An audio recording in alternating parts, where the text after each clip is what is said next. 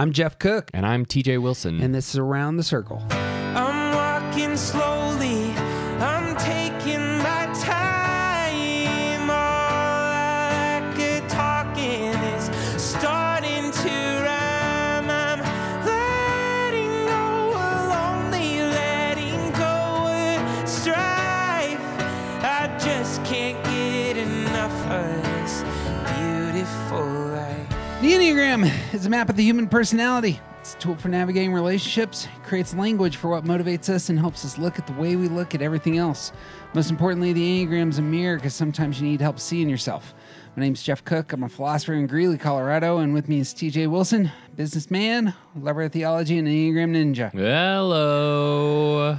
My man, Hey. since it's a tool for navigating relationships, we might employ that tool in, say, a series on relationships. Hey, what an idea. We've been talking relationships a lot over the past year, but this is the topic today that I've really wanted to talk about. It's just been in my back pocket consistently. Yeah, you've been bringing this one up for a long time. I think it's because this was one of the first things I learned about the Enneagram that blew my mind. Sure. and it just hasn't found its spot in the lineup until now. Well, it's also it's mind blowing, but it's not super applicable to you. True. We're talking about relationships. We're going to put special emphasis today on romantic relationships, though this isn't exclusive. But I like the angle of romantic relationships here. And who doesn't like talking about romance? Lots of people don't like it, but That's we're it. That going to pretend like they're not listening today. Well, it would also include me, which I've said in the past. Prudish one that I am. C.S. Lewis notes that where friendship is a shoulder-to-shoulder relationship, we're going somewhere. Romance is a face-to-face relationship that lovers are concerned with one another, whereas friends often are concerned with some activity, something they share. Romantic partners share one another, and that's how they connect. We're going to be talking about relationships on the lines today. So each of the types have a stress and a security number. Many of you will know this. If you want an intro into this, we did a huge series on it at the beginning of 2023, just called Stress and Security. So if you're unfamiliar, I highly recommend you go there.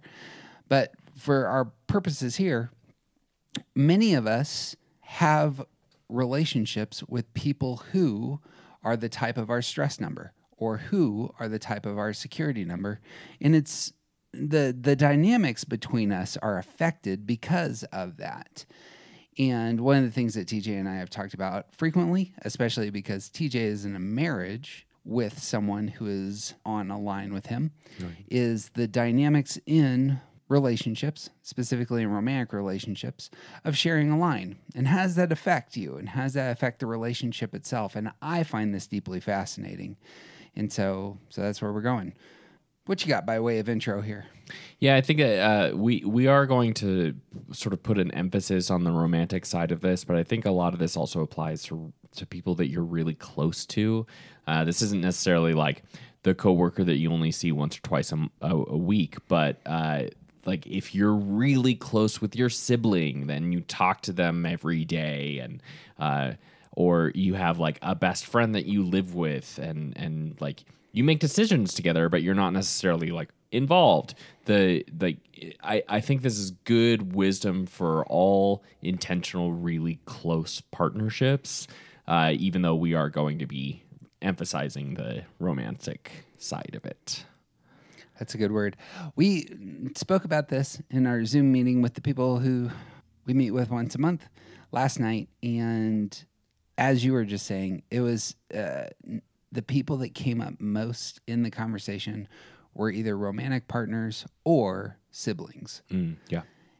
And that intimacy is worth naming, and the dynamics are at hand. Yep. So as an entry point here, I remember very early on when I just heard about Enneagram, getting into it, and I asked you a question about stress and security, and you were, as a 9, talking about your wife who's a 6, And in that move, you were talking about going to 6 and how important she was in your life, because in the move to 6, when you spoke about going there, you noted that Joni is incredibly helpful because she lives there. Right. And that really has just stuck with me since. It's like, oh yeah, people who are healthy in your stress number, they live there and know how to swim in those waters. Right. So when you go there kind of awkwardly, stumbling, bumbling, things are breaking, now you're in your stress number, that person can be incredibly helpful. Right. It's like my wife and I went to Mexico for our honeymoon, and we didn't really, leave the 4-block radius of the hotel that we stayed at because we didn't know where we were, and we didn't speak the language very well, and we didn't know what we were doing, and also we didn't really want to go out anywhere. But when you went to Spain all those years ago, you saw a bunch of stuff because you had family there, and you connected with people who just lived there, and they knew where to take you and show you around, and this is the things to avoid, and here's how you navigate these streets, and blah blah blah. Like it's like when you have to go somewhere, it's nice to have someone who lives there to show you around. On the flip side, I want to say in middle school, early high school, the first couple girls that I pursued or even dated were 7s. There's something attractive to me about this person. Sure. And they represent my security number. And it's almost like I want to be united with, somebody who has that kind of energy. Mm-hmm. And that would be the flip side of this, is that sometimes we move into relationships where that person lives in our stress number. But other times, the person is in our security number, and that experience also ought to be named. What's going on there in terms of the people in our life who, live in security space. Right. So that's where we're going today. Great. Do you have thoughts on the security move? I noted I don't know how to necessarily talk about this just yet, and so I'm excited for this conversation. But I'm a 1. My security number is 7. 7s pull people into adventure. So I think in my mind, I think that all of our security numbers, the person is pulling you into security. But that may not be the case, I assume, because not all types pull. Yeah, I don't think that's necessarily the case at all, especially when we're talking about types that move to a withdrawn number in their security move. I think it depends a lot on what that movement actually looks like. I think for you, moving into adventure is an accurate way to describe that. For me, 9's moving into 3 in our security type. They're like, people pull me into a sense of like performing and doing the things that need to get done and excellence. It's really easy for me to not care about doing things, and there's a sense of excellence that comes out of doing things well, and so for us, I think that's not an inaccurate description, but I think there are a lot of types out there that are moving into places where they actually need to slow down. This will be a big part, I think, of our conversation as well, is a lot of the dynamics are going to be highly influenced by stance. Mm-hmm. And the stance of your partner, the stance of the people who are closest to you really have an effect on you when you go into stress, when you go into security. So that's where we're at. In order to get into this, we're going to start with the body triad. What we'll do is talk about 8s. Now, 8's stress move is to 5, so we'll talk about the relationships between 8s and 5s. We'll talk about the stress move of 9's. 9's stress move is to 6, so we'll talk about the relationship between 9's and 6. And 1's stress move is to 4, so we'll talk about that pairing as well. In the midst of this, we'll also obviously be talking about 5s, 6s, and 4s. So their inner life, how they're moving into security. And so that's going to be this podcast. Just be structured around the body types. But really, we're hitting 6 of the 9 types today, and then we'll probably make this a 3-part series and hit all 3 centers over time. So 8's moving to 5. in our monthly meeting last night, had 4 people who identified either as a 5 or an 8. 3 of them were married to one of these types. So we had 2 5s who were married to 8s, 1 8 who was married to a 5. And so 3 out of 4. And so this is a really common pairing, apparently. And I think as we talk through it, you will see why. So it's worth naming and jumping into the things that are different. These are very different types and yet complementary. Yeah. The thing that I'm going to start with what they share, and perhaps you can build on this, but both 5s and 8s are going to expect rejection in relationships. Both 5s and 8s are going to connect through offering what they have, either protection or, advisement, knowledge. Both types seem to really enjoy a good debate, like getting into those spaces. Both types seem to really be aware of boundaries and dislike intrusion. Both types seem to need some personal space, and they both can take a stoic posture toward the world. And especially in the 8s moving towards 5 space, you'll see them both having being more nihilistic at times, and they're both, when wanting to assault others, they can both understand and target others' vulnerabilities. Yeah, and those are some commonalities. Breaking. Do you have any thoughts on the commonalities there? Yeah, I think there's a sort of through line of there's a lot of, whether intentional or not, there's a lot of sacrificing feelings to the altar of logic. And I don't know that that's necessarily always accurate, but I think a lot of 5s and 8s will describe the way that they think they behave as putting irrational feelings aside when rational logic disagrees. They think that they are doing the most logical thing all the time. Right. Yeah. One of the things that will become very obvious here is like the relationships to feelings comes out of the fact that neither one of them are in the heart center. Right. And so you're going to have 5s who are going to be more intellectually dominant, 8s more body intuitionally dominant. And so how do you relate to your feelings? Exactly right. Mm-hmm. On the opposite side, you're going to see 5s who will have a tendency to step away from others, whereas 8s have a tendency when entering a room to fill the space with their presence. Yeah. There's the move for 5s to retreat into their imagination, whereas 8s have a tendency to really engage and physically experience the world. Yeah. And even to the point that, like, in my experience working with a lot of 8s, it's they can't use their imagination to envision something different from the way that they already see it. Yeah. Yeah. They have to experience it physically in order for it to become real to them. Yeah, I love that.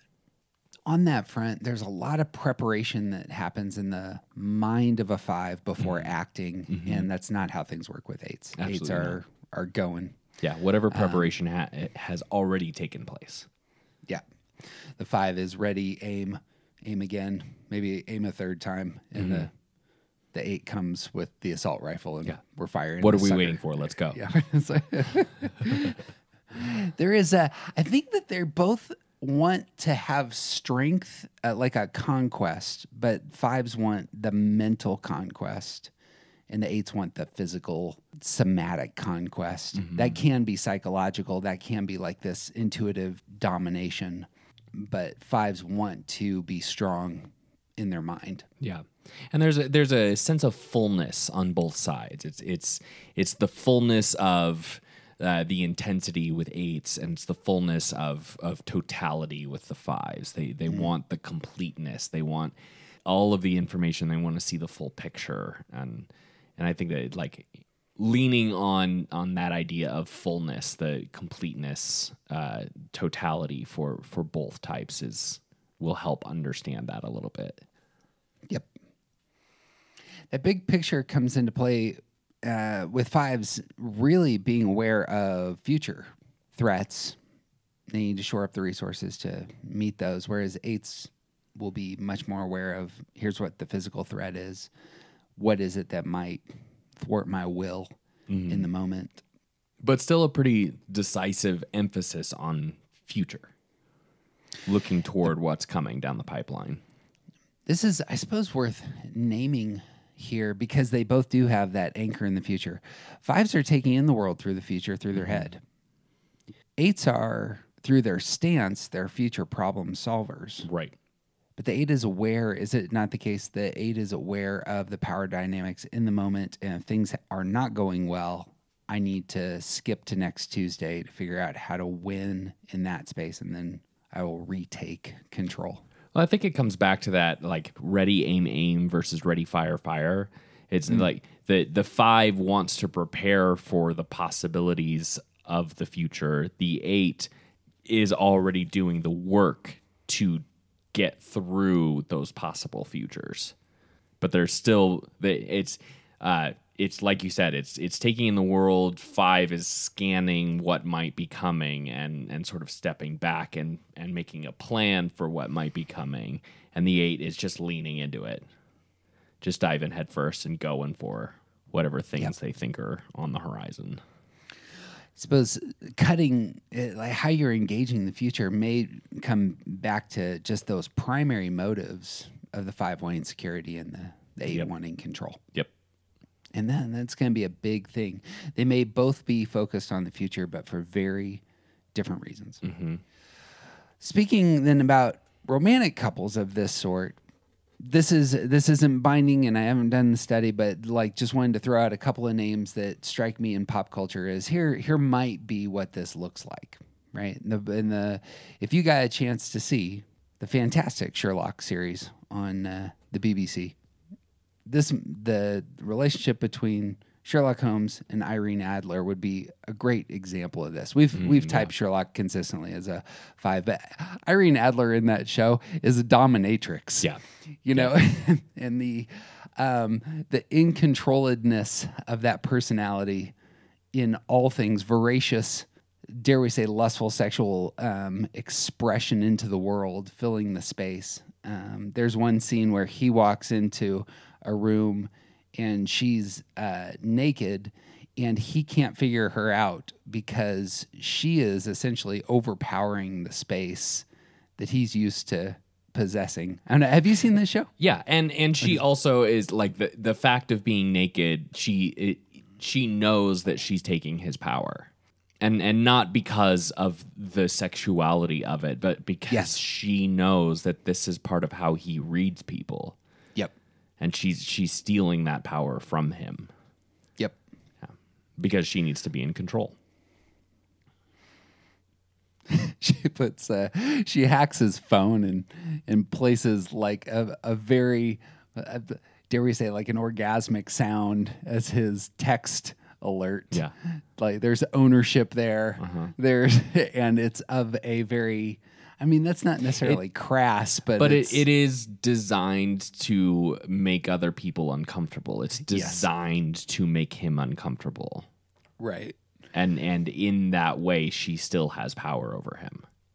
I think that's a great, example of the dynamics here of the romance. And you can see the withdrawnness of Sherlock, the assertiveness of Adler, and how that may play out. And the full acknowledgement on both parties that there is a very intense and very serious connection between them, but neither of them is prepared to embrace the reality of the emotional impact that relationship would have on their lives. Yep. So they are sacrificing their own feelings for the sake of the things that they are doing. Yeah, exactly right. That creates a lot of the tension in the episode that they're part of. It's good. Only other ones that kind of came to mind, this is secondary. It's your favorite romantic couple, one Cassian Andor and Jyn Erso from Rogue One and Star Wars. Strike me as a 5 and an 8. But to speak to siblings, talk about it. It makes me so mad. when we did The Godfather, if we talk about siblings, we type Michael Corleone as a 5 and Sonny Corleone as an 8. Yeah. And there's going to be some of that dynamic that's just great. There's a rich relationship there. But as you were saying, the feelings of that relationship, there are brief experiences of that in the film. Mm-hmm. The only other ones I had was there. If you get into, I bring up Warren Buffett all the time, but his partner in crime is a man named Charlie Munger. If you ever see them, they're like two 90-year-olds who have an annual stockholder meeting, and like 50,000 people show up to watch these 90-year-olds answer business questions. Sure. And that dynamic, they strike me as brothers as well. It's a worthy potential real world example. But in relationship, though, we have talked about withdrawn types and aggressive types being more of a yin-yang, that's the immovable object and the irresistible force. Yeah. And that dynamic will be at play in a romantic relationship between 5s and 8s. Yeah, absolutely. It seems to me on the positive side, before we get into what the two can learn from each other, this sort of relationship, I think, really requires investment. But once the investment is there, 5s and 8s, when they partner up, are a formidable pair. Like if they're on the same page and united, if the 8 is meeting the needs of the 5 is committed, persistent loyalty to the 8, that combination, this can be a very strong pairing in my mind. Yeah. And I think they can also navigate when these two have built a foundation. They can also navigate some of the trickier parts of their relationship in really fascinating ways. Simply because they represent some of the things that the other need so severely, like the ability to recognize that they are both sort of secretive and they're not really forthcoming with the things that are going on inside their head or especially what is happening in their feeling center, and like establishing the need for security and safety and control. They are both sort of relatively similarly concerned about a lot of these things, and they provide that for each other, and even when they are at odds in what they're trying to navigate, they can have the kinds of fights that they need to have without much trouble. An 8 and a 2 are going to fight very differently from an 8 and a 5, an 8 and a 4 or a 9, which is the only combination that people don't recommend. But the ways that 8s and 5s sort of communicate their fights can often be like really, really good for each other, because they can just get down to the facts and skip a lot of those silly emotions that the rest of us bring to the table. Mm-hmm. Mm-hmm. So we went through that list of how the two types are different. And what we'll notice is that when the 8 moves to 5, that 5 list is going to all of a sudden emerge. Yep. This is why here would be the big idea for us. If you have a healthy person who is in your stress number, this can be a treasure, because they can show you the best ways, to elevate that type's strengths, navigate the world. And so notice this with 8s. 8s going into stress will move out of their body and much more into their head, refocusing on preparation, refocusing on how do I think about the problems that I'm having. Because if an 8 goes to 5 space, that means they're not able to have control in the spaces that they want control. Right. That's why they're stressed out. Something has broken. They lack agency. And so the move to stress means I can't physically do it anymore. If I could have physically done it, I wouldn't be stressed out. Right. So what do you do when you can't physically do it? I'm going to withdraw into a space where I get my head around the problems that my physical body is experiencing. And notice if you have a 5 in your life who lives there in that withdrawn mental space, that observational space, that could be just a huge treasure of the 5 saying, this is how you think through these things, kid, and re-engage. Mm-hmm. And also the non-attached space, the big picture kind of space, so much of what an 8 can get from that 5 space, from like, and just seeing someone else model it and talk through it and be present to it in a way that's non-threatening. Like 5s can say, okay, so here's the problem that you're facing, and here are a list of different possibilities that you couldn't have considered before because you were so attached to your one way. Your one way isn't working, and let me show you the list of other options. And you could pick whichever you want because I don't care, and we can solve this problem together. Quite right. A lot of times, to build on that, 8s end up moving into stress when their relationships break. And oftentimes, the relationships that break for 8s is they don't understand their effect on other people, as we said. The thing about 5s is 5s are able to think about their emotions. And sometimes that's a thing that 8s lack. 8s are feeling repressed and have a very difficult time seeing their own emotional life outside of their anger. Right. But 5s can see their own emotional life. Right. And they may not reveal their own emotional life, but they can see it. Mm-hmm. Yeah, there's like 8s will often be feeling very big emotions, but not really having good thinking around it. Right. So they're like, because they are repressed in that feeling space, they don't really know how to deal with a lot of those emotions that they are experiencing. And a lot of 8s will report that they feel all feelings as anger first. And they have to go through the process of discerning what those feelings are in order to understand what's actually happening. And that's kind of where, like, that's one of the places where 5s live, is just thinking about the things and categorizing it. Having that be a net you fall into in stress for the 8 can be real helpful. If I'm entering a space, it may feel uncomfortable, but if you can get used to it, build up those muscles, balance yourself, as we talk about with stress and security, getting a sense of your inner life and seeing your inner life can be incredibly important. And also in 5 space, you can see your effect on other people. Right. And that's another very valuable thing that 8s can pick up in 5 space. Right. I think that both 5s and 8s are types that are more comfortable being alone than a lot of other types.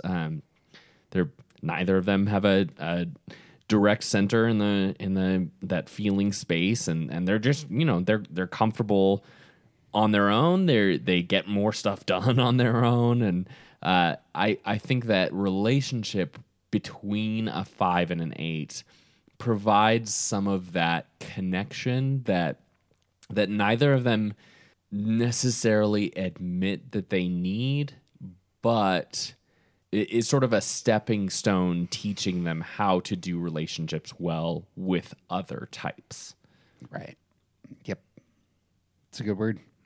Last thing on my list is that where 8s can lustfully, blow through all of their resources, can have that more voracious appetite for the intense experience. Mm-hmm. 5s will hoard. Right. And that can be really valuable if you have wasted your resources, as it were, as an 8, and you find yourself in stress, and just the habit of saying, you know what, I need to do a better job of stockpiling. Right. And not even necessarily, like, I think of that also in terms of of not necessarily like financial or material resources, but also the other things that like 8s being a little too willing to give away their time and their energy to things that are not serving them, or you might even say are not good uses of their resources. 5s, like that presence of the 5 in their life saying, oh no, we're not going to that event because we don't have we need to save that for something more important. Yep. Yeah. We're going to hear that same language when we talk about 3s and 9s, because 3s are going to make the same move. They're an aggressive type, but in stress they withdraw into 9 space. Right. Similar move here for the 9. Right. Or for the 8. On the flip side, then, one of the things that 8s really offer to 5s is pulling them out of some of these spaces, pulling them out of their imagination, for example. And again, I don't know if the word pulling is right, but certainly the invitation to get into your body is something that an 8 may emphasize to a withdrawn 5, yeah.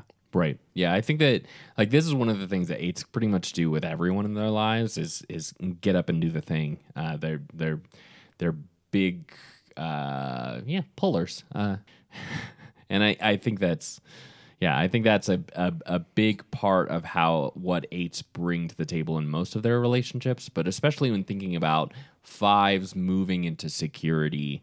They see the example of the 8 in front of them and say, okay, it's not just about planning, it's actually about doing all of the things. And not only that, but man, if I can just attach my rope, if it were to this person who's constantly going, then even if I nap while being pulled along every once in a while, I'll still get a lot more done. Like there's a well of energy available from the 8 that is just unmatched. Yeah. So where 5s are aiming all the time, the 8 is saying, pull the trigger. It's go time. 5s are one of those types that they have some very tricky ways of getting into the present. Mm-hmm. If you were to look at the Enneagram map, they just don't have much of an anchor in the present. Mm-hmm. But this is one of them. This is one of the places where they can, if they push into their security space or engage their security space, it's an invitation to be physically present and to do things. And with an emphasis on the future that they're already sort of looking toward anyway. Yeah. I suppose it may be kind of boring at some level, but this is commonly the case with 4s, 5s, and 9s, that in terms of elevating your repressed center means getting into your body. And that's just going to be the constant refrain for all 3 of these types is, what does it look like for you to engage your body? Right. This, by the way, just as special emphasis, say it is the case that you fall into your stress number. You're in your stress number. One of the best things you can do is not focus on getting secure again, but just in getting centered. So for 8s who are in stress, don't try to employ and engage your tools at 2. Really moving out of stress for an 8 just means getting back into your body again. Right.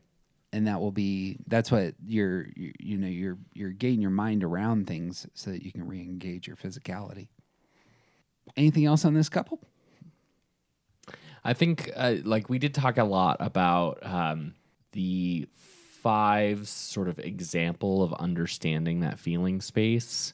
But I think a 5 and an 8 together, it could potentially be very easy for their relationship to become almost void of their emotional investment. I think both types could see like focusing on the material world being the thing that sort of carries them through, and then 20 years later they find that they haven't really talked about anything going on deeper than that in 20 years, and now they have no connection anymore except that their history. And I think there's a really serious there is space for this pair to lose connection by not allowing their emotional centers to develop together. Yeah. This is worth saying.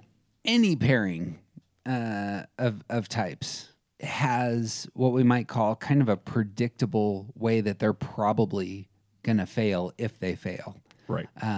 The fantastic folks at the Enneagram Institute have put together whatever it is, 54 pages of how each of the types relate to the other types.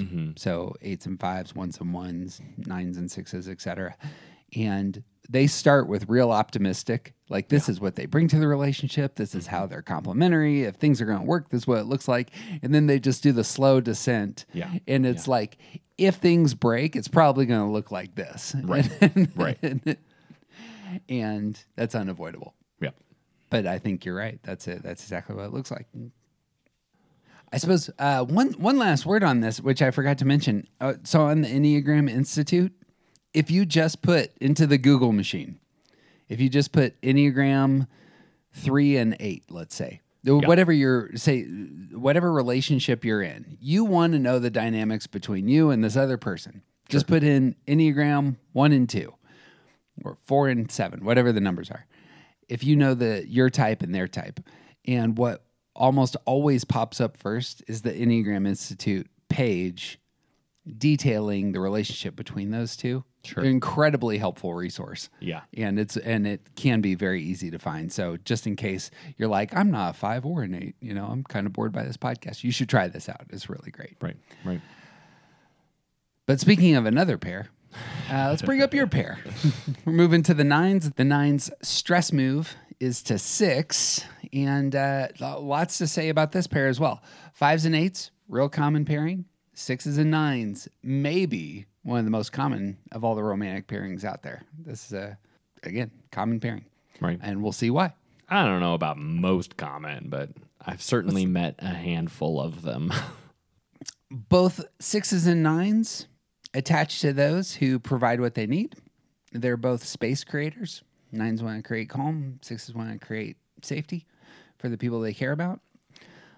Both seem to be, and this I think is one of the main reasons they connect, is they both seem averse to too much change too quickly.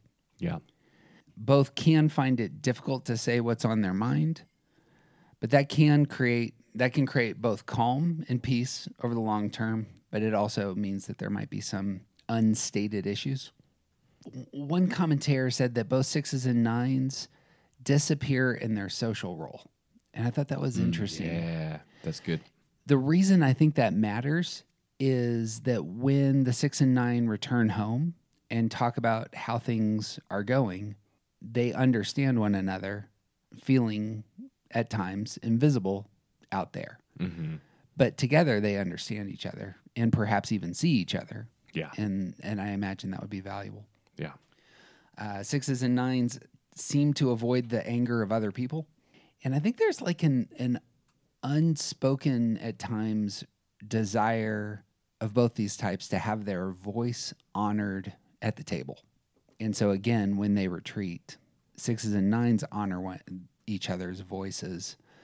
But in their social spaces, 6s and 9s, I think, have a harder time gaining the attention of the room. Right. Yeah, there's a... Suzanne talks about this a lot, especially Suzanne Stabile talks about this a lot, especially recently, over the last few years. The idea that like it culturally, socially, world events wise, humanity is at a point right now where we need 9s who see both sides of every argument, and 6s who have the common good in mind more thoroughly than any other type. We need to hear their voices now, and we need them to speak up. Humanity needs 6s and 9s to speak up because we're the ones who actually can bridge some of the gaps that are so heinous and creating so many problems for all of us.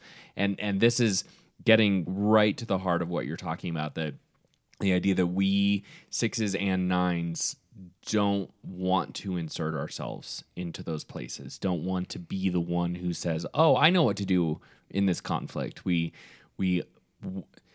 It's almost like we need to be dragged into the arena before we'll start joining the fight.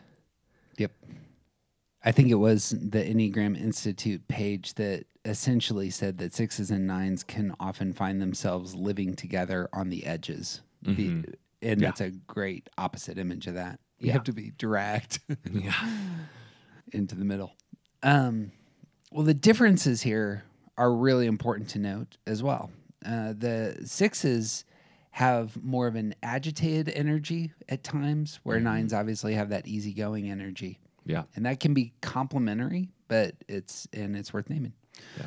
6s are going to commonly magnify problems that they observe, whereas 9s are going to ignore the problems or downplay the problems. Right. It's flipping over a magnifying glass. 6s will voice their concerns. 9s, I don't know that it's always known of 9s, but in my experience, there's much more of a close to the vest hiding of concerns for the most part. Yeah. Just center-wise, 6s are motivated by security, want predictability. 9s want stability. Yeah. 9s want to be in control and autonomous. To go to the time orientation, 6s are going to be focused on the future and what can we do now to alleviate, future concerns. 9s are focused almost exclusively with present concerns. Yeah. If things are not going well in the present moment, we probably don't need to worry about it too much. Say that again. That didn't make any sense. Present threats are what 9s care about most. Future threats are what 6s care about most. Yeah. But I don't think 9s even care that much about present threats. Because we're resistant to the present. Yeah. Well, I suppose that would be it. Yeah. If somebody is encroaching your space in sense of stability. Yeah, but even that, we'll just take it for for a while before it until it becomes a real problem. Yeah. So I think a better way to sort of characterize what you're trying to get at is that 6s are going to be focused and vocal and sort of zeroing in on the future threats and the possibilities of things that might go wrong in front of them. And 9s aren't even paying enough attention to what's happening now, let alone thinking about what might come. Right. Maybe threats isn't the right word. Is disconnection a threat? Yeah, but we're not paying enough attention to what's happening to recognize that disconnection is that what actually causes disconnection. Yeah. Oh, that works. It seems that 6s want others to share their, I don't want to use the word pessimism, but certainly their awareness of what might break. Mm-hmm. And almost like validating their sense of it. It's because they don't trust themselves, they need external sources to say, oh yeah, this is a thing that we should be worrying about, to help them understand what is where I should put my attention. I'd be curious, are 9s wanting others to share their own optimism, their own positive outlook? I mean, you could do whatever you want, just so long as you don't bother me with it. Yeah. There is a problem at hand with your daughter, and do you want her to be positive about the problem at hand? I want her to be holistically embracing whatever is the current energy. Okay, yeah. If there's a problem that we need to fix, then let's fix the problem. If there's not a problem that we need to fix, then we shouldn't be focusing on problems. That the latter is what I'm talking about. Yeah. We don't need to focus on this problem. It's fine. It doesn't need to be fixed. It's fine. Want your daughter to take a positive outlook here. The big one, it's almost overwhelming, is that 6s are earners and 9s are withdrawers, and this is how they are in the world. Yep. have brought it up in the past, but I think I have only one set of names for this pairing. I can't find any couples of this sort except for one, and it's Rocky and Adrian, who are a fantastic, I think, embodiment of the 9/6 energy. I don't disagree with you, but I also think that like that sort of speaks for itself, because if that movie was about Rocky and Adrian, it would be so boring. It would just be so boring. What's it about? It's about someone who is working to like it's much more about boxing than it is I about see what you're a saying. romance. You know? It's because there's nines as withdrawers. We're not compelling in stories as leads. It just we're kind of boring, which is fine. We like it that way. You need to go back and watch this movie. This is fantastic. That's the I find Rocky highly rewatchable and deeply compelling. Yeah, but if it was just a rom-com, like if it was True movie enough. that was No. supposed to be about their relationship, it would be really boring. I mean, you should rewatch it. There's a lot of that. Here's one of the things, though, and this is perhaps where the movie gets its energy. Is everybody in that movie tells Rocky how much his presence doesn't matter.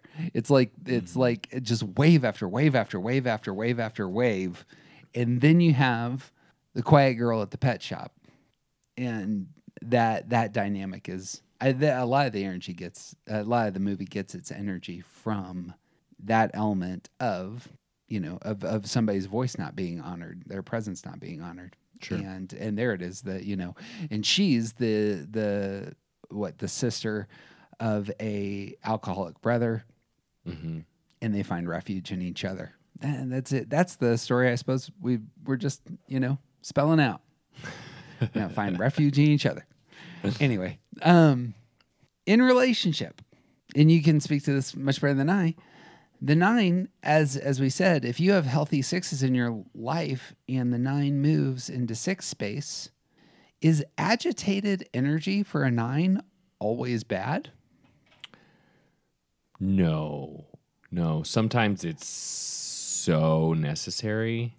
It's like get off your butt and do the things that need to get done. And I'm not going to stop harping you about this because you're not doing it. And you said you would do it yesterday and you didn't. And like there's a sleep to life factor to 9s that needs to be drawn out, and it needs to be drawn out sometimes by regular and consistent.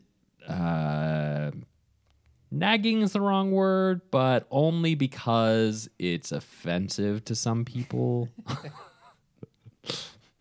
My wife constantly, like our entire relationship, she has been very concerned about being naggy. And I have to regularly tell her, 1, you've never approached naggy. 2, it would be better for both of us if you did. Right? Like she just does not. She's so concerned about this, and really is like, I won't get stuff done if you don't remind me all the time, because I forget about it 8 seconds after you tell me to do it. The stress move occurs though for the 9 when something is broken, I imagine, and your own agitated energy kicks into gear. Yeah. Yeah. That is, the problem is magnified. You are no, if things were calm, you wouldn't have moved into stress. Right. It's because something isn't calm that now it's the siren has begun to blare in some sense, and now you're experiencing the agitated energy. But you have a friend, you have a lover who lives in that space, who can speak to, okay, here's what you do with agitated energy. Yep. And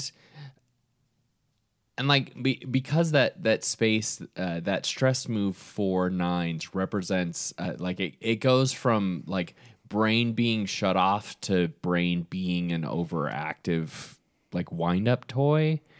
The 6 space comes along and says, okay, we should be active here, but here's how to be active. Like when nines move into that stressed place, the agitation, the anxiety, and the sort of lack of appropriate thinking get a little bit emphasized. And the 6 who lives there says, oh, let me show you how to do this. Right. Yeah. Similar move again to what we just talked about with 8s and 5s. I mean, the 6 actually will invite the 9 to get their body moving, yeah? Right. Right. It's not just freak out about the problem. It's let's make a list about the things that we need to do. Yep. 6s can voice their concerns in worthy and legitimate ways, correct? Yes. And I imagine that this is something, as we said, where 9s are hiding their concerns. If something has authentically broken and they're in stress, that might be an invitation to really reveal some stuff. Mm-hmm. And And because the 6 lives there, the 6 can also not just validate, but it receive and accept and offer. Like I found that like several times over the course of our relationship, I hold back something that I'm sort of like progressively freaking out about for too long, and then I like hit that breaking point where I have to reveal like this is something that is bothering me, and Joni is there to say like I understand why this is freaking you out. Mm-hmm.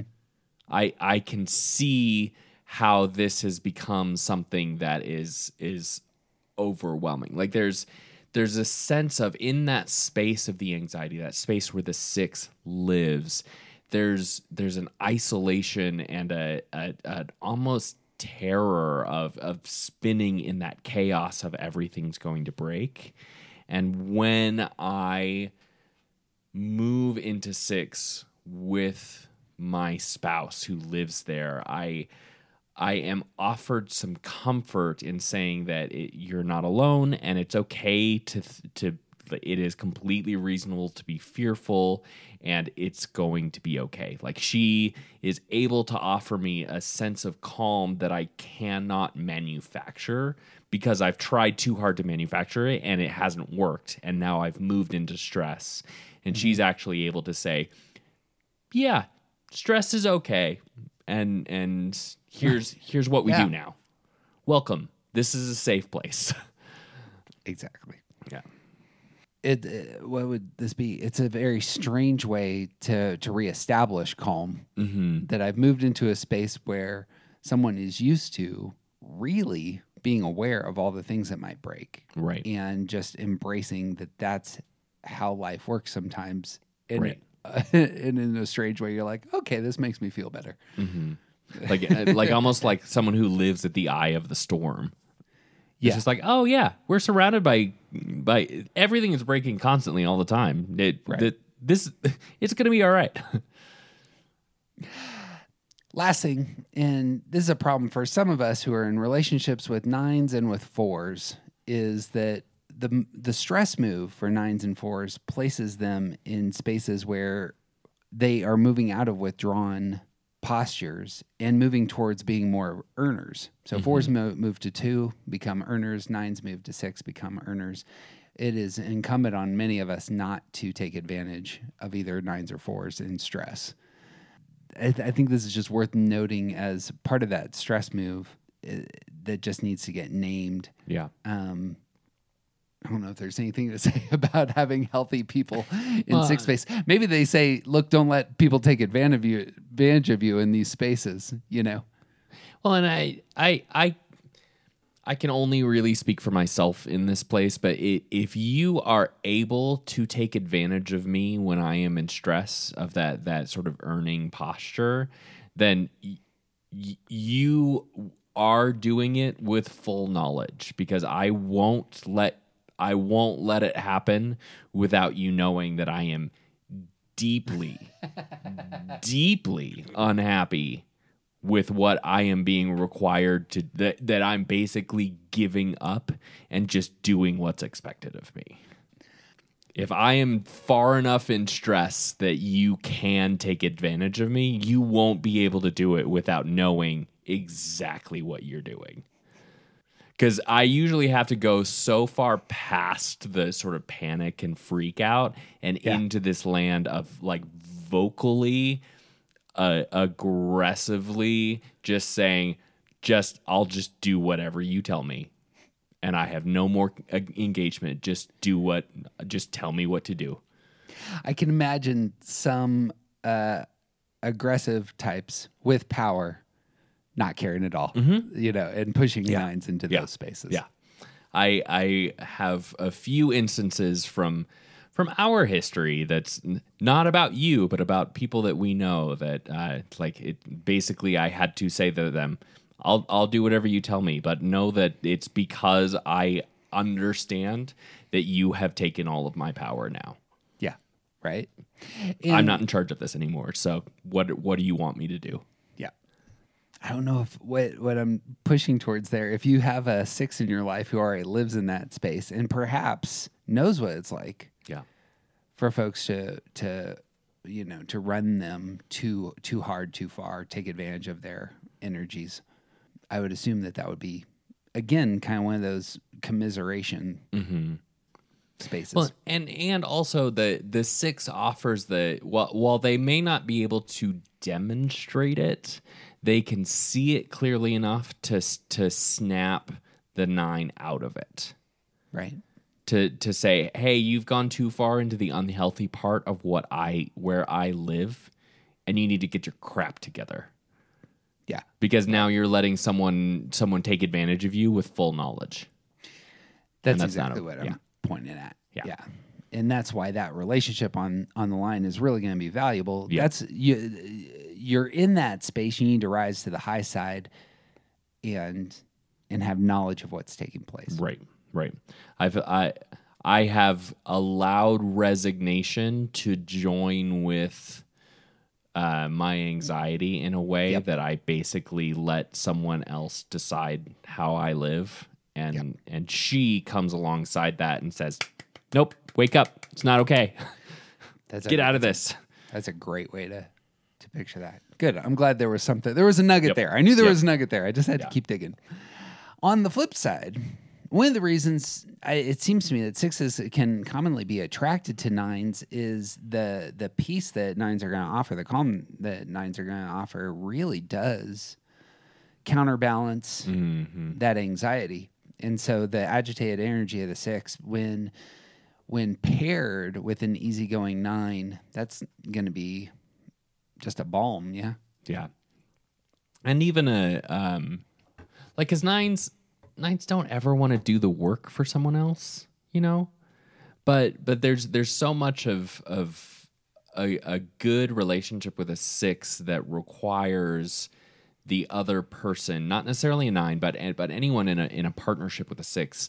A lot of what that partnership is going to be either doing the thinking for the 6 or working with the 6 to help them think for themselves appropriately.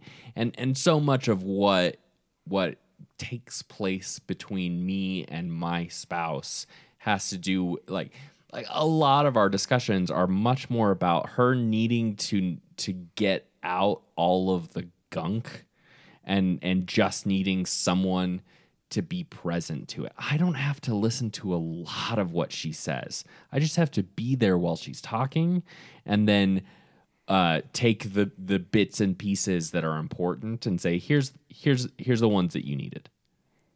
Yep. I suppose this is where I want to avoid the word pulling into your security number, because we use pulling to about idealists. But there's an invitation taking place for those in our security number. Like an invitation for me, moving from 1 to 7, it's an invitation into adventure, perhaps, or an invitation to get going and mentally focusing on new things. Right. I assume for 6s, the invitation from 9s is come over here. The water is warm and calm and comfortable. Yep. We got Mai Tais and Bob Marley music over here. Yeah. And you get to do whatever you want. It's great. Nobody gets to tell you what to do. It's awesome. You can do whatever you want over here. It's nice. There it is. You're offering There's no autonomy. rules. It's great. No rules is about control. And that's Yeah. a good one. And yeah, sure, there are lots of rules, but some of them don't matter. And over here, it's just like, whatever. It's great. Yeah. Something that 9s offer to 6s and 1s. Yeah. Like, I think you should set aside the rules for a second. Yeah. Well, and Withdraw. so one of the things that my spouse and I regularly, this is a consistent, regular part of our relationship, is that she is very, very concerned about money to the point where it's problematic for her. And I am very unconcerned about money to the point where it's problematic for me. And so we come together and meet in this magical middle space where she's telling me all of the things that she's worried about. And I say, have you looked at our bank account? And she says, no. And I take out my phone and I just show her. Like, is it okay for me to go to Target today? And I just show her our bank account. And sometimes it's a number that reflects that she shouldn't go to Target today.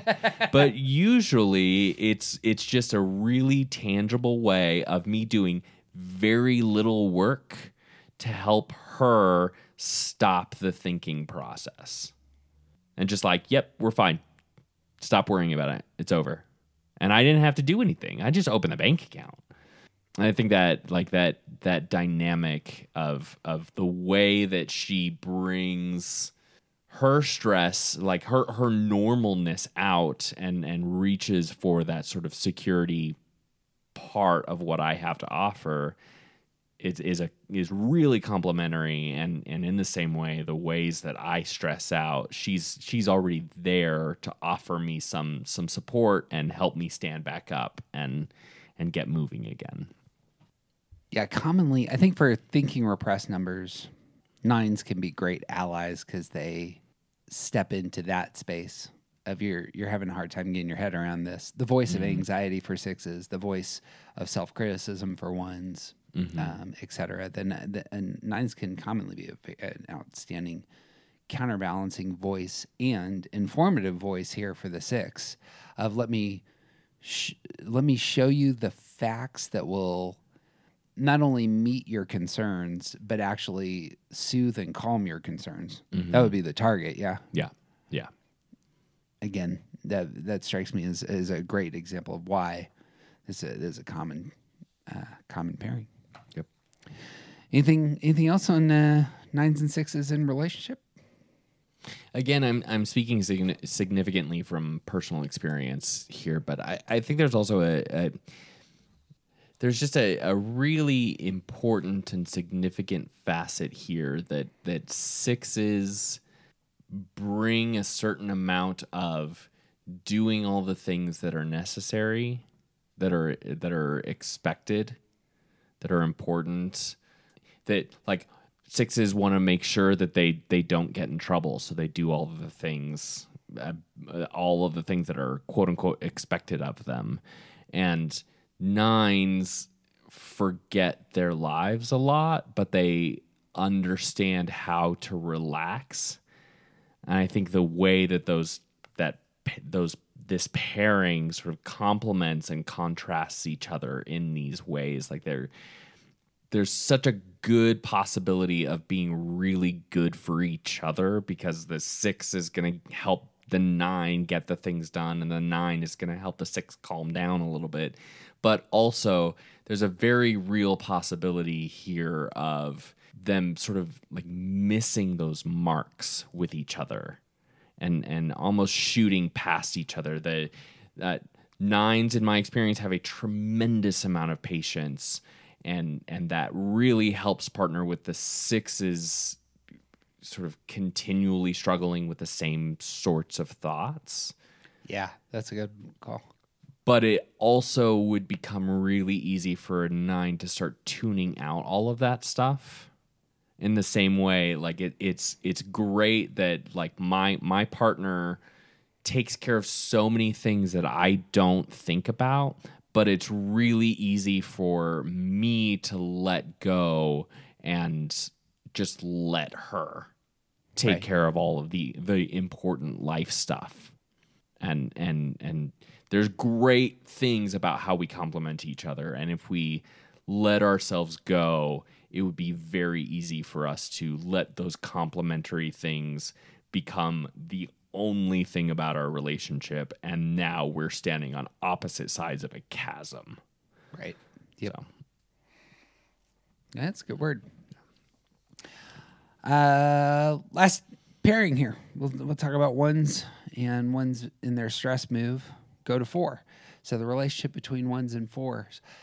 This I don't think this pairing is as common, and we'll probably see why. But it is an important set of relationships, and since like we've talked about romance, but I have a 1-4 relationship, and it's with my brother, and he's a 4, and so I do understand this relationship in terms of just tight relationships in this sort of dynamic. Again, we're talking about thing with 1s and 4s. Both are idealists. They want to, engage and, bring beauty into the world. Often have idealistic ambitions, visions, fantasies. They both can experience anger in similar ways, kind of explosive ways, spilling ways. Both 1s and 4s are going to connect to other people as idealists do by pulling them into their cares. So 4s are withdrawn, but oftentimes 4s, if they're in relationship, they actually are taking the lead. sure. Yeah. Yeah. In a sense of like pulling the other person into the emotional depth of the relationship. Yeah. Yeah. So when 4s do connect with others, 4s often can have, for example, great relationships with 2s. And in a 2-4 relationship, it's often the 4 who's the one who's saying, "Hey, come over here." Or 4s, and I have good friends who are 4-6 couple, and the lead of the energy is very much the 4. I suppose both of those are reactive types. 2s and 6s are reactive types, but yeah, it seems like that can be a big part of it. 4s are setting the table a lot of times for what we're going to eat. If you're going to be in a relationship with me, it's going to be in these spaces. Right. I suppose lastly, both 1s and 4s can come across as self-righteous, and they can both come across as self-pitying at times, it seems to me. And just worth naming in terms of when in relationship, these are going to be some of the dynamics at play. I do not disagree with that statement, and I really hope that 1s and 4s do not focus on that single sentence. 9 that you want to just don't judge yourself too harsh. That's not the only thing that we're saying. That is one of many things. Self-pitying. So no. The complementary side, I think, are really interesting here. The idealism moves into the body with 1s. The idealism moves into the emotions with 4s. And a lot of the stuff that we see comes out of that. 1s are going to be very present focused, and 4s are going to be almost entirely past focused. Right. And that's going to be a big part of the dynamic here.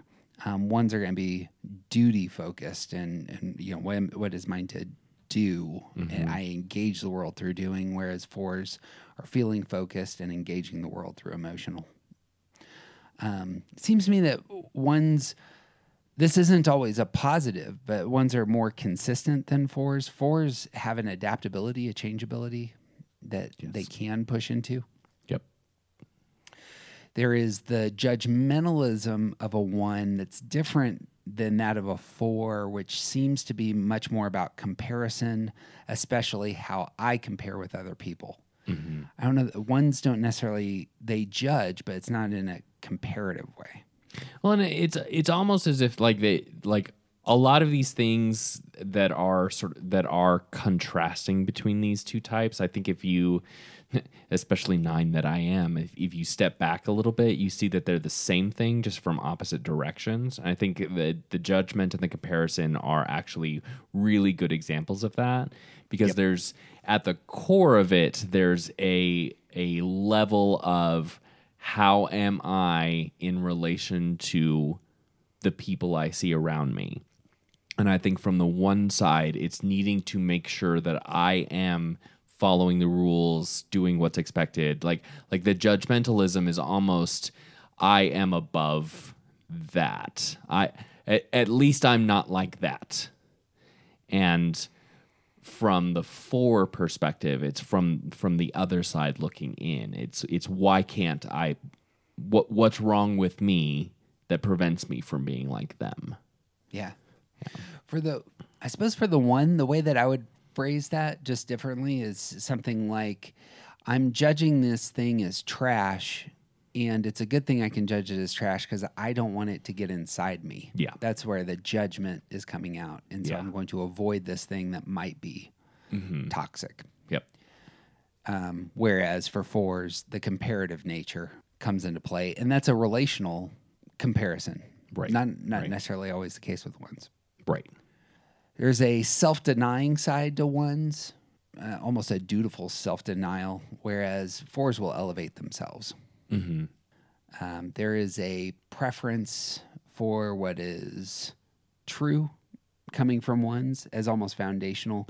Fours care about what's true, but there is a even more of a preference for what's unique. It's and I think those are different in terms of like the one grounding themselves on this is the truth, and that's where I'm putting all my chips. Sure. That's not where the four is putting all their chips. The Right. four is putting all their chips on this is special, needs to be identified as special. Yeah. And again, I think that that's true. And also, I think that the one thinks there is an objective truth, and I am the one who sees the objective truth. And I think fours think there is no objective truth, and it is important that we all live into our individual subjective truth, representing and that manifests as one's leaning into this sense of duty to what is true, while the rest of us see ones and it's like, okay, but that's your truth, whatever. And fours have such a heavy emphasis on authenticity from your own perspective. Exactly right. That may, in fact, be the biggest difference between these two. Is coming to the world, the one wants the clear perspective, the objective perspective. The four not only knows that the world is seen subjectively, but even desires it, wants to emphasize it, wants to triple down on how I see the world is valuable. Yep. And the one wants everybody to see, here are the facts, here's how things ought to be, etc. Right. That makes it, ones can end up focusing really heavily on social issues, how things are structured, etc. Whereas fours often, because of this, are going to be much more, here's the personal issues, here's the things that matter to me. Right. Any other comparisons?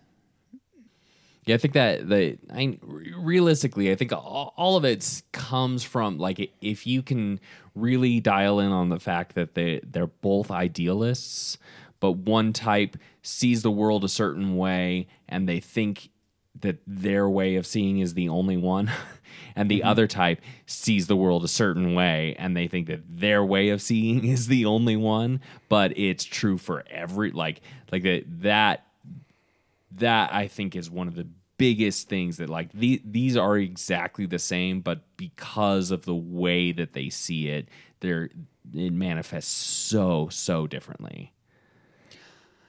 I could only think of one romantic couple. I could only think of one pairing just in general, but thankfully we actually spent a lot of time doing this pairing, so I can say it with a lot of confidence. The one romantic pairing I saw was Leia and Han, and it's going to illustrate a lot of this. Yeah. You'll notice, again, Han, she's a princess, and she has social justice on her mind, and yet he is pulling her into spaces where he is seeking to establish the lead, as it were. She is clearly a leader. Yeah. And still, when it's in the relationship, you can spell it, you can note how the dynamics work. Right. Am I wrong in saying it that way? it feels like so much of his energy colors the conversation they're having. Yeah, I agree with that, and I think that the place where she sort of begins to dominate that particular aspect is a lot of the stuff that we never saw. Yes, he's signed up to be part of the military, to be part of the rebellion. So she clearly has brought him there, Right. and yet when he gets his chance, we're getting on my ship, going over here, away from all of this action. Yeah. And now you're in my even- wheelhouse. Yeah, so much of of their dynamic together, like specifically thinking about their relationship and not like the fact that they're actually fighting a war and all of the war aspects, like the relationship parts of their stuff. What we see on screen with them has so much to do with him trying to draw her out of her heavy focus on being a general and fighting this fight and move into this place of sort of emotional, relational connection. Yeah. That's what he's doing. And then the thing that they don't show, they just sort of acknowledge in a roundabout kind of way, is that at the end of the day, she had a sense of duty, and that became more important than his unwillingness to sort of like calm down. Here it is. Yeah. He had to be himself, and so he left. And she had a responsibility. Yep. So she stayed.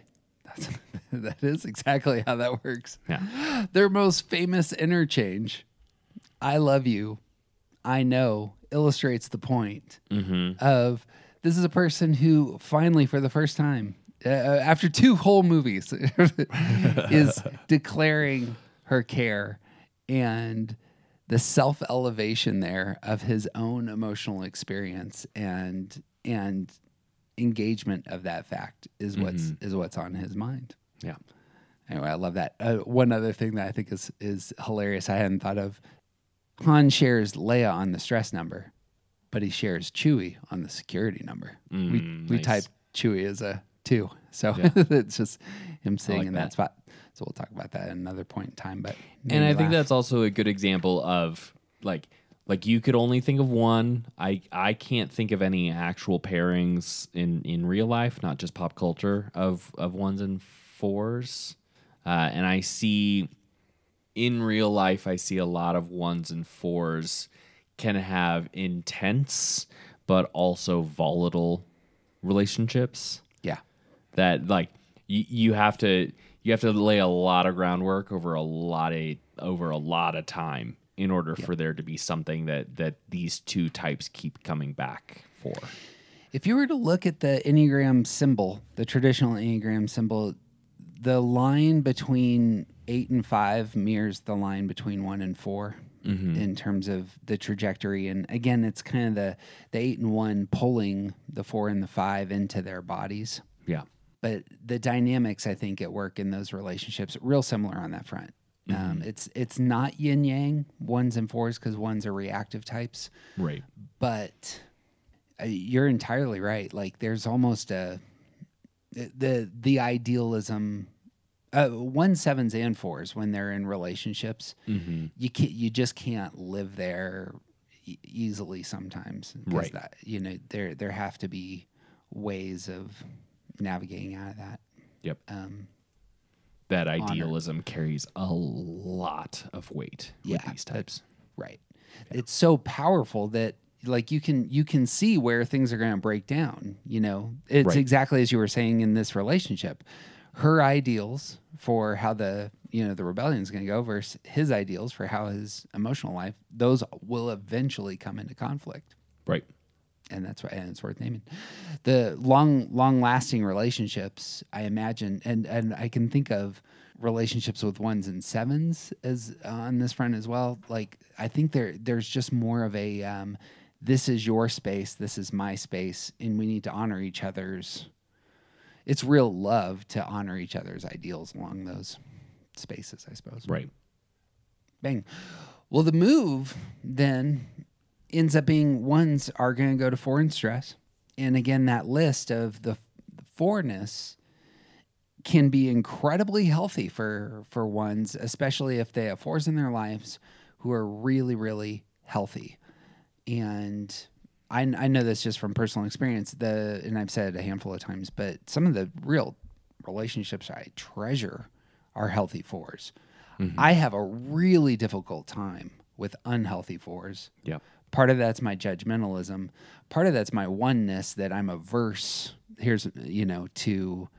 I can see unhealthy fours and they like represent for me in my heart. That's like me at my worst self. Yeah, I think, and this is entirely about you and not necessarily a statement about ones, but I think that you particularly see unhealth in fours more than you clearly see unhealth in any other type. Yeah.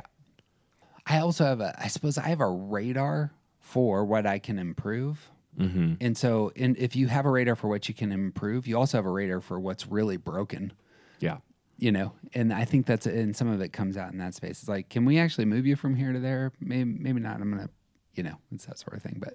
But also I don't like, this is actually, we brought up comedies with our recent deep dive into Clue. One of the reasons I think I don't like a lot of modern comedies, contemporary comedies, ends up being because so much of the humor is based on what would you call this? Like making you feel awkward. Yeah. There's a name. Uncomfortable humor. It's I don't know what it's called, but yeah. The Office. Yeah. The thing about The Office. I think The Office is hilarious. The Office makes me feel so uncomfortable. Yeah. And like my wife just loves the hell out of it because of the that uncomfortable. And so same story with unhealthy force. It's like that same kind of reaction. But the move for me into subjective space and focusing on my feelings, incredibly helpful when things have broken. Yeah. If I'm in the world I find a lot of value in what I accomplish. When I'm unable to accomplish the things I want to accomplish, one of the best moves for me is to stop trying to accomplish things and to move into heart space. Yeah. To withdraw into heart space and to reassess, how do I feel about these sorts of things? To in fact elevate myself over the tasks and duties like forward. Mm-hmm. And even to start seeing things in terms of relational connection as opposed to doing connection, which is a term that I've just now decided to coin for a part of how ones see the world, is that like their relationships are built by doing things together. And the exact opposite is where fours live. Relationships are built by being relational together. And you don't have to do anything so long as you are connected. And I think that is one of the things that ones get in spades from that stress place at 4 is a clearer understanding that part of how they're relating to the world, it's an introspection, but it's also an ability to see the connectedness in a different kind of way that has less or nothing to do with what you're doing together. Yeah, that's excellent. Another thing, I think ones and twos may share this, is that we end up giving so much of ourselves out without really thinking about, the fuel in our tank, as it were. We're not self-assessing. We're moving into those spaces to improve, to help, to earn what we desire. And that's not the best play a lot of times. Right. So much of what my 20s and 30s are me trying to help people or help improve people who don't necessarily need to be helped or improved, 1. And 2, I'm doing it at great cost to myself without thinking about, my own internal life and needs and et cetera. Right. And when that break... This is a solid example of the place where the idealism of the 1 and the idealism of the 4 can be complementary, or can at least help undo some of the damage that exists in that. Because I think that like so much of one's idealism and that desire, that need to improve, insists that I behave a certain way, and the opposite, I think, available at the 4 says it's actually more important for you to be true than to like live in this black and white world that you've constructed for yourself. Yeah. To even go further than that, like the ideals the one have often are about, doing the thing in the world. Mm-hmm. In stress, I'm going to meet that 4 voice that's going to say you need to be idealistic about how you feel inside. Mm-hmm. And that is a great foundation. Yeah. And it's like it can't be overstated how important that can be. What's interesting to me is in terms of like the voices of 4s who I care about, who love me, who are pouring into me, they can often come across when shoring up your feelings as woo-woo, as like out of the box, What we really need to do is step over here and smoke 5 cigars today and really delve into X, Y, and Z. Yeah. And that's not where I'm naturally going. Right. But if I do go there, occasionally I will be shocked at how refreshed I feel after the thing I had poo-pooed, Yeah. at the outset. Yeah. Because for you, there are things to do to solve the problem. Yes. And when you get into that, when ones get into that stressed place, it's because there's not the thing that you did to solve the problem didn't work. And the 4 says, let's have some feelings about the problem. Yes. And that it's often the case that that's the thing that needs to be done. And to express those emotions. Right. And to do so in healthy, productive, that's not even the right word. To express those emotions come what may. Right. Yeah, it's the idealism of appropriately feeling and expressing the appropriate emotions is where ones live. Yeah. 4s live in the idealism of feeling and expressing whatever emotions are true. And sometimes the one needs to deal with the other emotions. Yep. Ones Who cares wanna be, about the appropriateness isn't getting the job done. Yeah, exactly. This is especially true when it comes to what's happened in the past. Mm-hmm. And ones don't naturally have a road to the past unless they access it through their stress number. Right. So if you're going to deal with the past, you're going to do it through 4 space. And then the question is, are you doing it well or are you doing it really badly? There's lots of ways you fall into stress about what has happened in the past. This is partially where the inner critic lives, is actually, you screwed this up yesterday. Mm-hmm. But the high side of 4, this is one of the things I truly value in my wife, is she also has access to thinking about the past and thankfully for me, can reframe the past in very successful, glowing terms that make me feel just fantastic about myself. But 4s, I imagine, the one going to 4 can also go to the high side and say, here's what's true, beautiful, worthy. Here's where everything has its place, even though it looked like it didn't go all that great. Yeah. Yeah, it's almost like the one in an unhealthy stress will see the ways that they didn't follow the script. Yeah. About how to handle these emotional situations or whatever, and the 4 will say, "Script? What's a script?" Exactly right.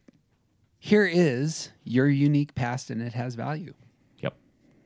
Doesn't matter if it's perfect. It's not supposed to be perfect. It's yours. That's exactly it. Yeah. And that can be incredibly valuable.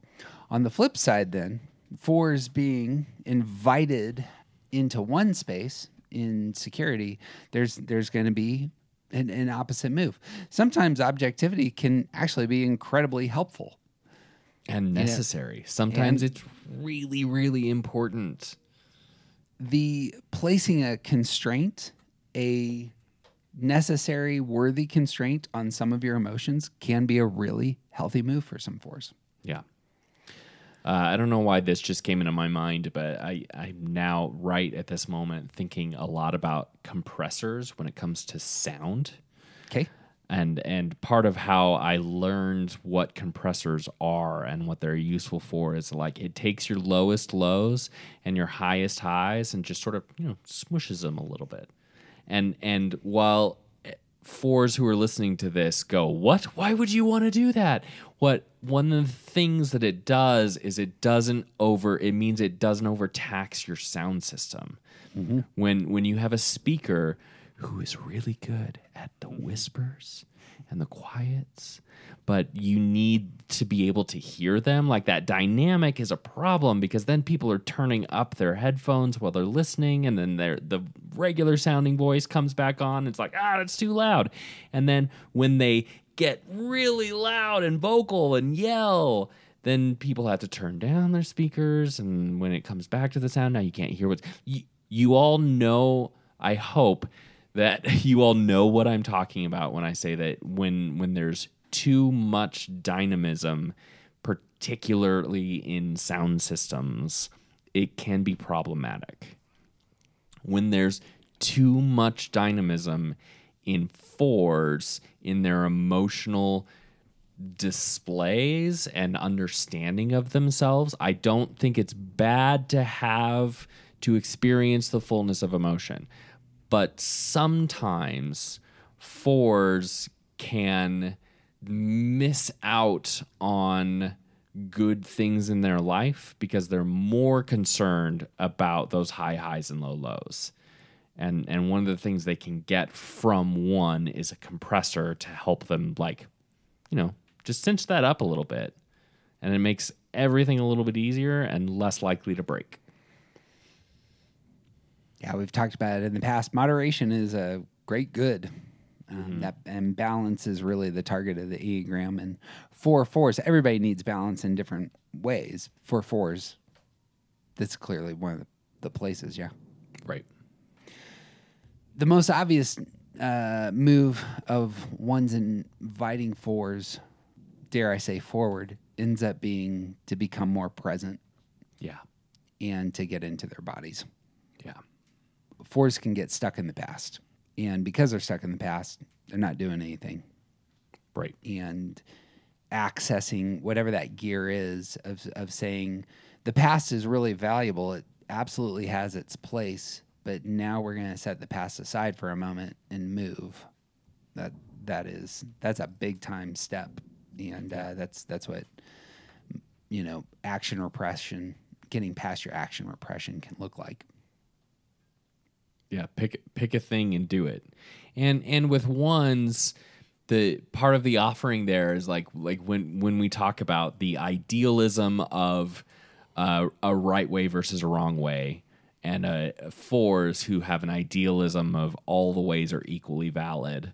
The part of what fours can get in that security move is it's okay to just pick one and say that it's sometimes okay to let there be a dualism, a narrowing of the field, if you will.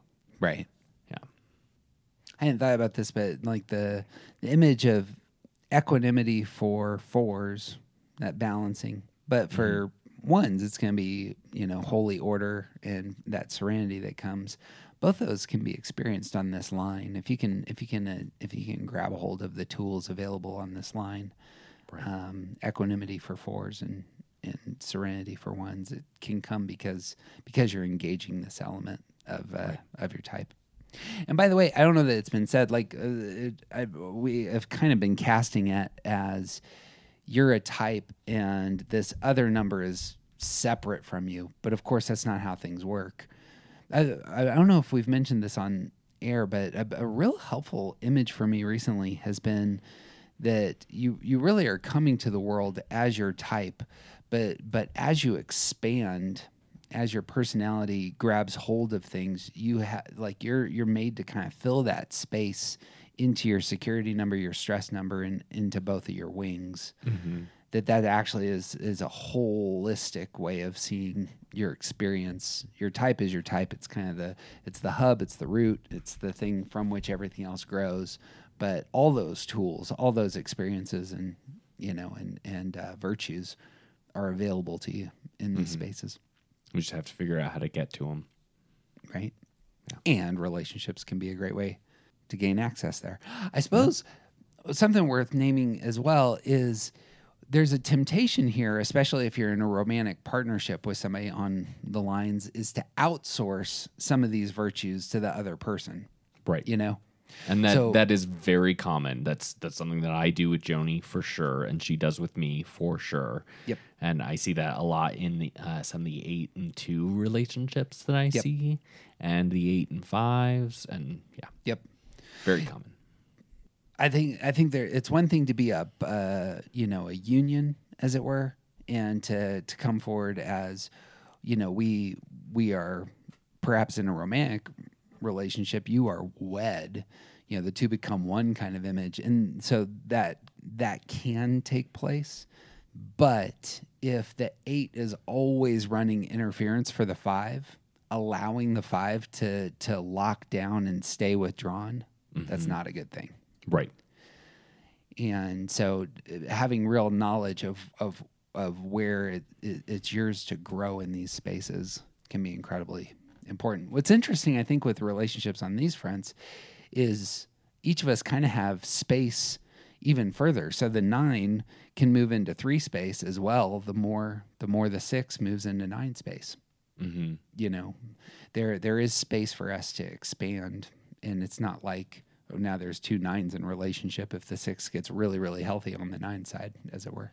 Right. Yeah, there's interdependence is such an interesting thing because we desperately need. I desperately need my partner to help me fill in the gaps of the things that I'm bad at. And if I only let her, if all I do for the rest of my life is let her fill in those gaps, then I will become a less whole person. Mm-hmm. And so, like, a part of my work is to work on those things so that someday she doesn't have to fill in those gaps. That's a good place to land the plane, I think. Yeah. Bang. Well, friends, it would mean the world to us if you share this episode with somebody you love, preferably somebody who you share a line with, maybe. This could be a great conversation point, it seems to me. We are going to hit the head triad and the heart triad in upcoming episodes, so we won't leave you hanging. And love the hell out of what we're doing this year. Not only is Start Here is doing great in terms of, like, we have a few hundred people who are typing through that podcast. So if you or somebody that you love needs to just get your head around your Enneagram type, we have a podcast called Start Here, and it's our tool for typing. Second, and the catalog is filling out, is our movie typing podcast. We have just released our first, unique to that platform, deep dive into one of TJ and I's favorite movies, the 1985 classic Clue. This is an ensemble film. So much. Flames. Love this movie so much. That's a good one. I just realized that in our we had a interview with Steve Morris, who I'm a huge fan of. He came on for our Fight Club deep dive, and he used the phrase over and over again. I would say, anyway, make a long story short, and he kept going. Too late. He did it like 3 or 4 times because I was talking way too much, and now I'm laughing because I was like, oh, see, I missed that. That was a Clue reference. I'm pretty sure I didn't miss that, but I wouldn't have said anything about it. Because I'm a 9. Because, yeah. See the earlier portions of this podcast? Yeah. Intro music's by The Collection. Outro music here is by Brian Claxton. And if you love this podcast and want to engage it more, you can find us on Patreon if you want to support us. We always love contributions that help us get the tools that we need to make this move. But you can find all the links to all of our stuff at aroundthecircle.org, which includes links to us meeting monthly online. And we would love to have you if you're interested in talking shop with us once a month. So that's what I got. Did I forget anything there? I don't think so. He's TJ Wilson. He's officially awesome. I'm Jeff Cook. Who you aren't isn't interesting.